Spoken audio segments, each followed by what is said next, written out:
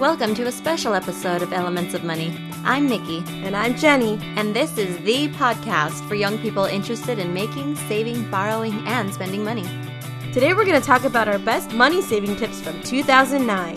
It's like our end-of-the-year wrap-up. So whether this is your first Elements podcast, or you're a longtime Elements fan, get ready for the best of Elements 2009.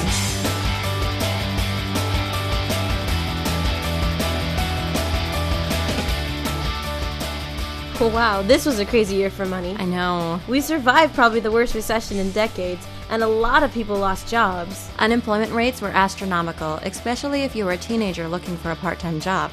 It was nearly impossible to get a job and make some spending money. It's no surprise that most of our podcast episodes during this past year dealt with saving money. You know, doing anything you can to cut expenses, taking advantage of discounts, and getting the most bang for your buck. So in this special episode, we want to share the top money tips of the year. It's our annual best of list. So without any further delay, here's our third annual year-end money tips, the recession edition. First off, from our April episode titled, What Do You Really Need?, we talked about the difference between needs and wants. Needs are the things we must have to survive, things like nutritious food, basic shelter, basic clothing, basic transportation, and healthcare. Wants are items, activities, or services that make life fun and more exciting. But they're things we could live without. If your money is limited, or if you're trying to save your cash, you should concentrate on using your money to buy the things you need before the things you want. Next is this tidbit from our June episode called Music and Money. If you're a true music fan, you probably want to see your favorite bands in concert. There's only one problem with this. Concerts cost a lot of money. If you know ahead of time that you want to buy tickets, start saving money as soon as you find out the tour schedule. Most bands will publish their schedule on their website months before tickets go on sale. This will give you a chance to start putting money aside in your credit union account. This way, when the ticket sales are announced, you'll have plenty of money.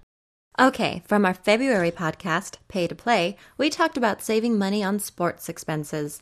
We had a very simple tip for anyone looking to buy sporting equipment. Buy used. There are stores that specialize in selling high-quality used sports gear from baseball bats to lacrosse sticks and anything else you can think of. Check out places like Play It Again Sports, usedsports.com, or eBay. There may also be a few local stores in your neighborhood that sell used equipment, so check those out too. Now, you may want to ask your friends to see if they know anyone selling used equipment. Who knows? They may have a brother or sister with a treasure chest full of equipment they don't use anymore. Let's not forget our September podcast, Gadgets and Gizmos. If you're looking to save money on electronics, go for student discounts. Many computer companies offer great discounts on laptops, printers, and monitors. The only requirement is that you're associated with a participating school. Our next tip comes way back from our January episode, Exploring Checking Accounts. We talked about one money-saving rule that is so basic and so easy that most people overlook it every day. When you have a checking account, don't write a check if you don't have enough money in your account. Always know how much money you have. If you bounce a check, you'll be liable for fees and charges you can do without. From our October episode titled Taking Care of Yourself, we talked about, taking care of yourself. Okay, so before you spend your hard-earned money on expensive hair or skin products, do a little research. You may find that you can get the same results with a cheaper alternative. If you must have a specific name brand, buy in bulk and split the cost with a friend, or find a nearby outlet mall where prices are cheaper. Also, many companies provide free samples, coupons, and rebates available through their websites.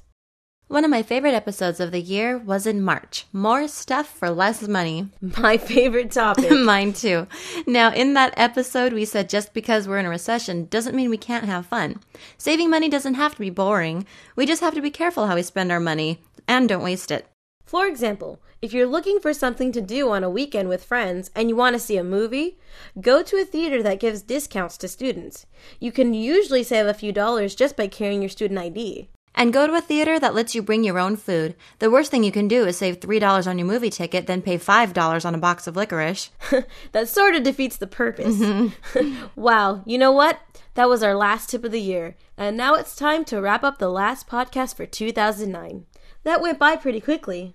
We want to thank everyone who helps us bring the Elements of Money podcast to you. We have quite a year in store for 2010, so be sure to subscribe so you don't miss a single episode. If you have a topic you'd like us to talk about in the future, email us at feedback@elementspodcast.com. For Elements, this is Nikki and Jenny saying goodbye. The Elements of Money podcast is designed for information only and is not intended as professional financial advice. Listeners are encouraged to check and confirm the information with professional sources. Information you have heard in this podcast is the opinion of its authors and not necessarily the opinion of your credit union. The Elements podcast is copyright 2009 by Subcat Inc., all rights reserved. No part of this podcast may be reproduced or transcribed without prior written permission of Subcat Inc.